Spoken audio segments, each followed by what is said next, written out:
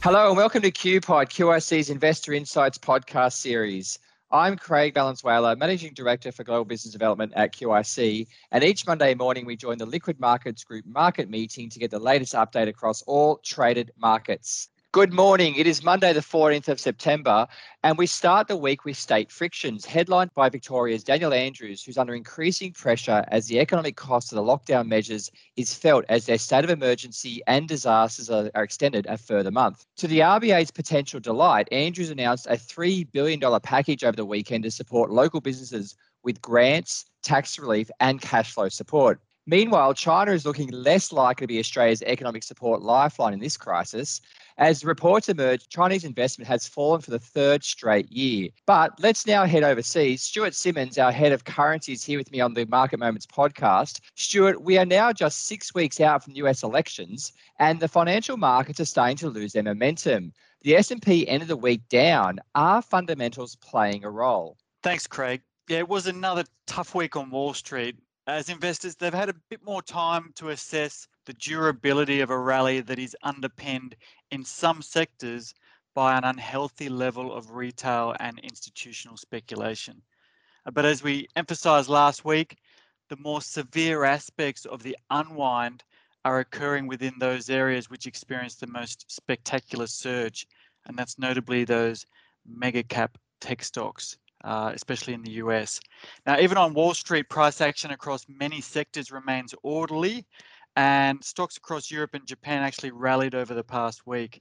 And moreover, we're still seeing subdued and orderly price action across other asset classes, notably rates, credit, commodities, and exchange rates. The concentrated nature of this unwind belies its more technical nature rather than one that is really driven by fundamentals.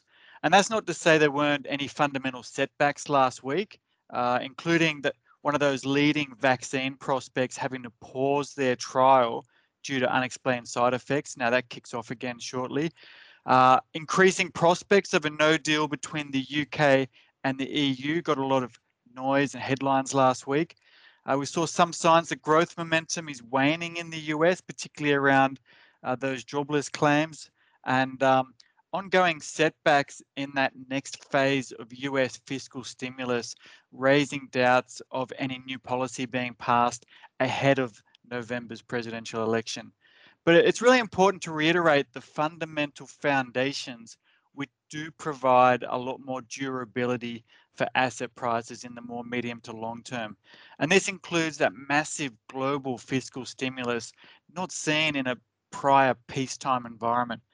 We've got that unprecedented level of monetary stimulus with direct support in some sectors, a stronger than expected economic rebound, better corporate earnings than expected, and an unprecedented amount of resources being deployed in vaccine development. And this leads us on to the outlook for this week, with the most important fixture on the calendar is the US FOMC meeting. We're going to hear more about that later, but my perspective is it's premature to think that the Fed need to react to a healthy clean out of concentrated positions, but nevertheless, there'll be plenty of interest in the way the Fed evolve their messaging and potentially their policy in the wake of that new policy framework.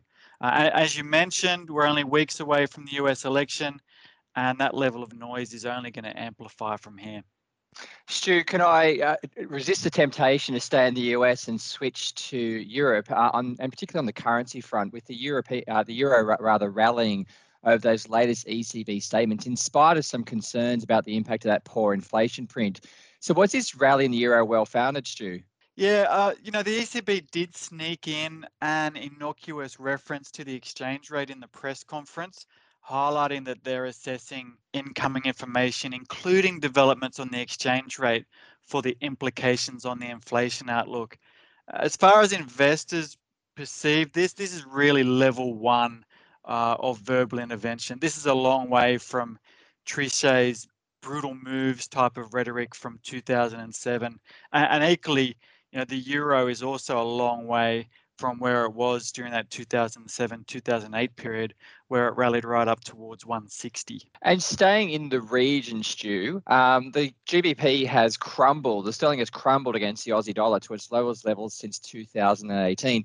We're going to hear from Paul in a second, but are the Brexit negotiations the main driver of this currency movement? Yeah, and that sterling reference against the Aussie, it's really the pound where that price action occurred. And the pound was the worst performing currency on the week across all currencies, including developed, emerging, and frontier markets. They're looking to pursue a domestic policy that reneges on aspects of the withdrawal agreement, raising the prospect of a no trade deal once that transition period ends. So it is making a lot of headlines, but I do question how fat that fat tail can be for the UK in the post-COVID environment, which has redefined tail risks, especially with governments and central banks no longer as hesitant in providing massive scale coordinated support. Thank you, Stuart Simmons, for that macro and currency update. You're listening to Craig Valenzuela and QIC's Market Moments podcast. We're now going to switch to equities and welcome Robert Swan, our head of risk premium and equities. Robert, the S&P closed the week down with reports that cyclical stocks provided some support against that deteriorating tech story. So how did the global markets fare? Thanks, Craig. You're right. The Nasdaq led the global markets lower. It finished the week down 4.6%, and the broader S&P was off 2.5%. The real star of the week was actually the FTSE, which is really benefiting from the lower British pound. And this is something we've actually seen before in the wake of the first Brexit vote. And you've just mentioned that the FTSE, Robert. Of course, the UK has just announced an unprecedented deal, as they put it, with Japan. Was that one of the main drivers, though, as well for the FTSE, or was it purely currency? Potentially, Craig, but I think the currency, probably a lot of the companies that are within the FTSE are really generating returns offshore. And so those companies are really benefiting from the lower GBP. So let's switch gears to volatility. With that S&P falling, did you see volatility start to rise, Robert? We've actually seen a continuation of the positive correlation between volatility. So on the week, the VIX, which is, I guess, the 30-day variance swap price, it was off about 3.8%. And probably more interestingly, we actually saw a flattening of the US election or Trump bump that we've seen, which is the price of the October variance swap price. It actually fell by almost 5 vol points compared to the futures around it falling only by about 3.3 vol points. So what's your take there, Rob, of I suppose, a flattening of the curve? Because I was going to ask you around the VIX being focused on the front end of the curve, but it sounds like the longer end of the curve moved as well. Yeah, so we did see an article maybe a week or so ago from Bloomberg about pushing a trade which is essentially a butterfly on the VIX term structure. So I guess what you're seeing here is potentially people implementing that trade by selling the election volatility and buying volatility around each side of that point. Fantastic. Let's switch to commodities. Crude oil has been falling over oversupply concerns. Where did we end the week, Robert, on commodities? Yeah, so within the crude space, we saw prices fall by about 5.5%. That's given up pretty much the last 3 months worth of performance. So crude's been slowly inching higher for the last 3 months, and probably over the last 2 weeks, we've given that all back. As you say, oversupply was a bit of a concern. We had Saudi Arabia actually drop the price of Asian delivery crude, as well as questions around where the growth or demand growth is going to come from. In precious metals, they were pretty flat for the week. Excellent. Thanks, Robert, for that update on the commodity and equity markets. Beverly Morris, who's our Director of Fixed Income and Absolute Return, joins me now to discuss policy, rates and inflation. Bev, on Friday, US consumer prices increased for a third consecutive month in August. Does a drill down of the data by you provide support that the US economy is rebounding from the worst period of the pandemic? Yeah, hi, Craig. Yeah, look, it was an interesting print on Friday. As you said, it was stronger than expected, and that's actually the second really quite stronger than expected print we've had in a row now. So core CPI was up 0.4 on the month in August, and that's following 0.6 in the previous month. So quite a couple of strong months.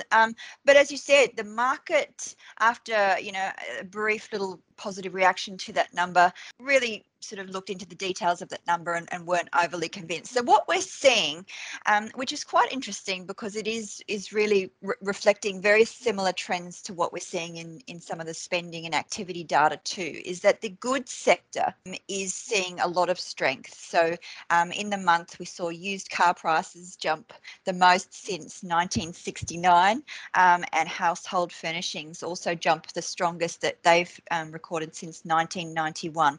So the goods sectors are really seeing very strong bounces from some of their COVID, their initial COVID declines, but the service sector is still tracking, relatively soft. And I think that, that's what the market was looking through the numbers to see. Owner's equivalent rent, for example, is still running pretty soft. But on the whole, I would say inflation data is holding up and coming through stronger than most people thought it would in the face of a very deep recession and a very big fall off in activity. Notwithstanding the fact that we're seeing, some sectors do better than others. Overall, inflation is holding up much better than I think people would have thought, and it's probably telling the market we're probably past the worst now. And now it's onto the markets looking forward into the more medium term inflation picture. And Bev, you just mentioned before that the markets didn't react. Was that the case as well for the US rates market? Did it react at all to the data? So not too many moves in rates markets on Friday in the US, at least. Yields were at about 1 basis point lower on the day. Curves were a little bit steeper, but break-even markets were a touch softer again. So that's really following on the price action that we've seen probably for a week and a half now, where after their very strong run, we have seen a bit of consolidation in those inflation markets. Obviously, they'd touched, they'd gone back to pre-COVID levels and they'd had very strong recovery. But for the time being, I think, they're sitting back and waiting, and perhaps, FOMC will give them, another lead. Excellent. Bev, let's switch to policy, because last month the FOMC released its average inflation targeting framework. Bev, this week we have further details being released. What are you expecting? Yeah, look, it's interesting, Craig, because when we had Jackson Hole, and obviously there was a very big reaction to that statement, and certainly we've commented a lot that, we felt it was a fairly important development in the global policy landscape. That then lifted expectations into what the Fed was going to deliver at its September FOMC meeting this week. But in the meantime, I think markets have gone off the boil a little bit in terms of expectations for FOMC. I would say they're actually not that high in terms of what they're looking for from the Fed this week. We know we're going to get updated forecasts, so we know they're probably going to have to upgrade some of their GDP and inflation forecasts, just because of exactly what we're just talking about there, that some of the data has been coming through a bit better than expected. We're also going to be getting new dots.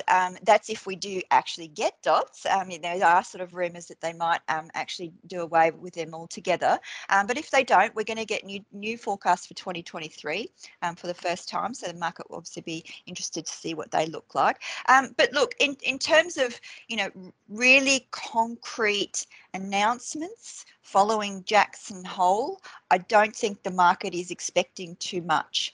So I think if we do get more than that, then I think there's definitely the chance for the FOMC to surprise this week. But, as you know, we do think this is a very important, longer term development for the policy landscape globally. They're not in a hurry, perhaps, to come up with too many details, but, we don't think they're going to do anything to walk back any of the positive changes that they've been talking about. Ultimately, the success of average inflation targeting will depend on fiscal. And you mentioned there around market expectation of central banks. Let's come back to Australia, Bev. The RBA is being accused, perhaps frustratingly for them, of being out of tune with market expectations. Do you think the RBA will persist with that term funding facility? Yeah, look, I mean, obviously they've just announced changes to the term funding facility, a week or two ago. It didn't get a huge amount of attention in the market, and perhaps they're a little bit, frustrated with that.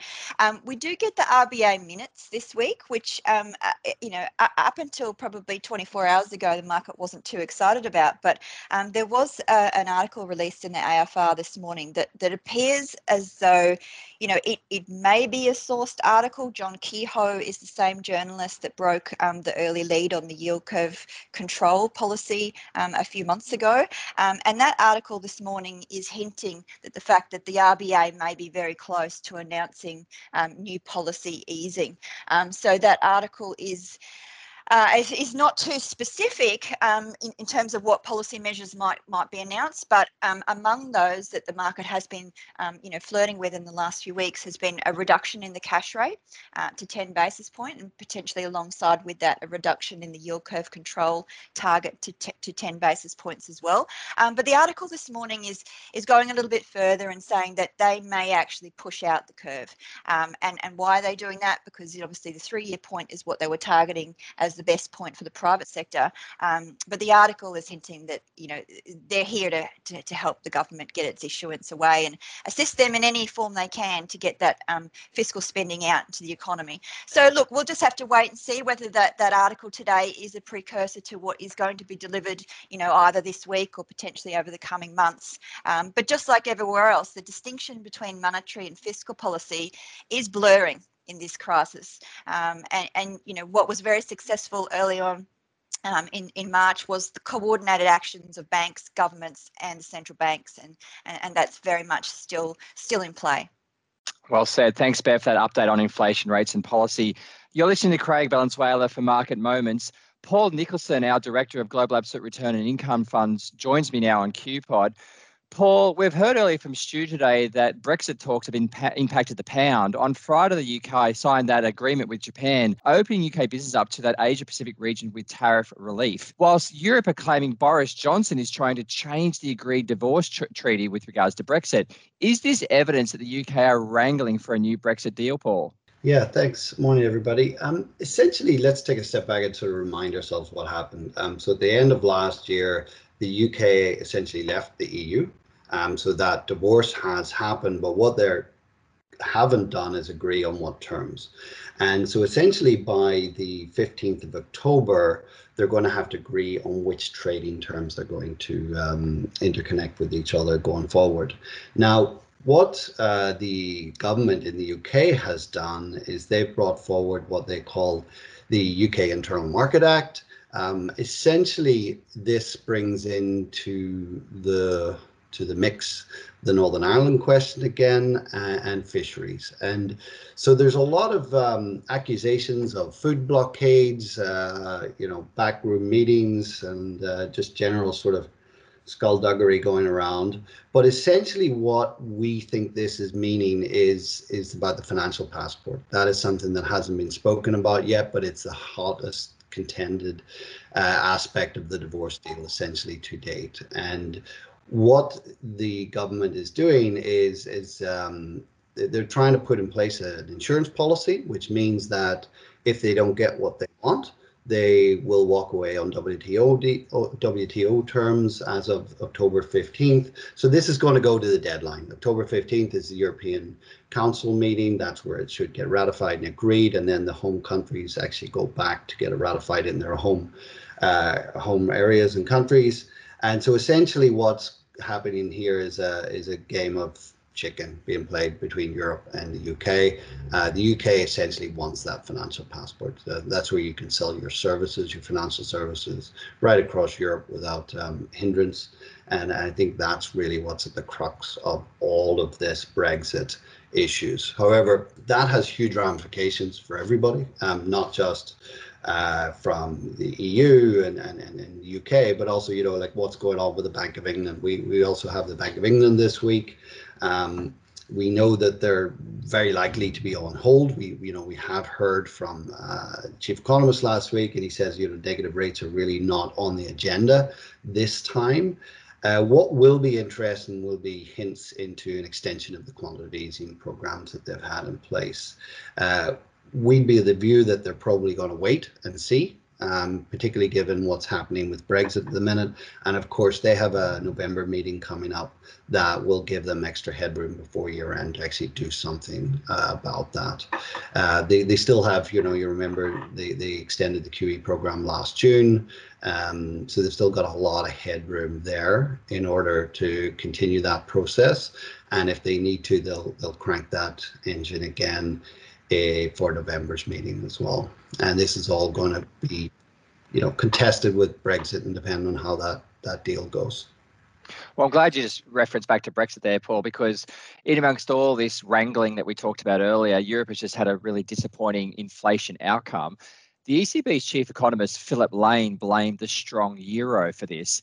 Is the ECB being too relaxed on growth, Paul? No, look, the reality is whenever the Federal Reserve brought up their inflation to average inflation targeting, the reality was, as we discussed, that it's going to have huge ramifications for every central bank. It's whenever anybody targets currency or inflation, it has massive ramifications globally in terms of, it's not always a zero-sum game in that regard. So yes, the reality is we've probably taken off, with the appreciation of the euro, it's probably taken off about 25 bips of growth over the next couple of years, but that's done as well, right? That's in the bag, and it's really going forward and, increasing this jawboning of the currency and what they're going to look at inflation, I think will be quite a focus for them. And they sort of said that last week in terms of they'll wait and see until November. But, certainly they stand ready to increase quite aggressively those programs that they have in place. And they've got very substantial programs at this point, Craig. But like we said last week, we weren't expecting them to do anything last week. That was, as we've seen, and they will be monitoring it very closely, both Brexit as well as the Eurozone inflation level, as well as what the FOMC does this week as well. This is a global game, and I think that a lot of people are waiting to see how certain aspects for the remainder of the year play out, and sort of these left tail risks. Excellent. Thanks, Paul, for that update on Europe and UK. Richard Garland, who is our Senior Portfolio Manager and Research Analyst for Global Credit, could I ask you to join us, please, on QPod to discuss macro credit? Richie, we've seen the equity markets enter a period of increased volatility, yet credit has bucked any of these correlations. Why is that? Yeah, good morning, Craig. Yeah, no, you're absolutely correct. We have seen an increase in equity volatility, but there's been good stability evident in the credit markets, and we think there's a number of reasons for this credit outperformance, and we think it's set to continue, particularly when you see heightened volatility or down markets. Firstly, we know that large central banks of the world are buying credit, and they can actually buy a lot more if volatility increases and if you see a hampered credit market function. And then secondly, what we've seen is front-loaded corporate issuance, which means that, when volatility intensifies here, corporates have very large amounts of liquidity and can really pause their issuance program. And then thirdly, at this point in the cycle, corporate balance sheets are really favouring credit over equity investors. And this really means that during further times of stress, equity raises, dividend cuts, and cash preservation will be favoured to stabilise corporates. And these are all obviously credit positive and equity negative. And then finally, in the low yield environment, credit securities have become really an asset of choice because of the extra yield they do offer over government bonds.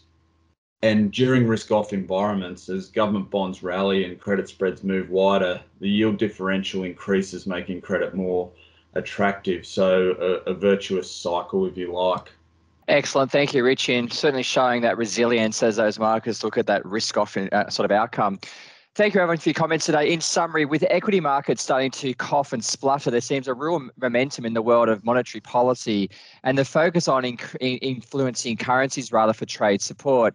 And whilst we've been highlighting the inflation genie on the QPod for some time now, we are starting to see signs of it in the US, but however, not Europe.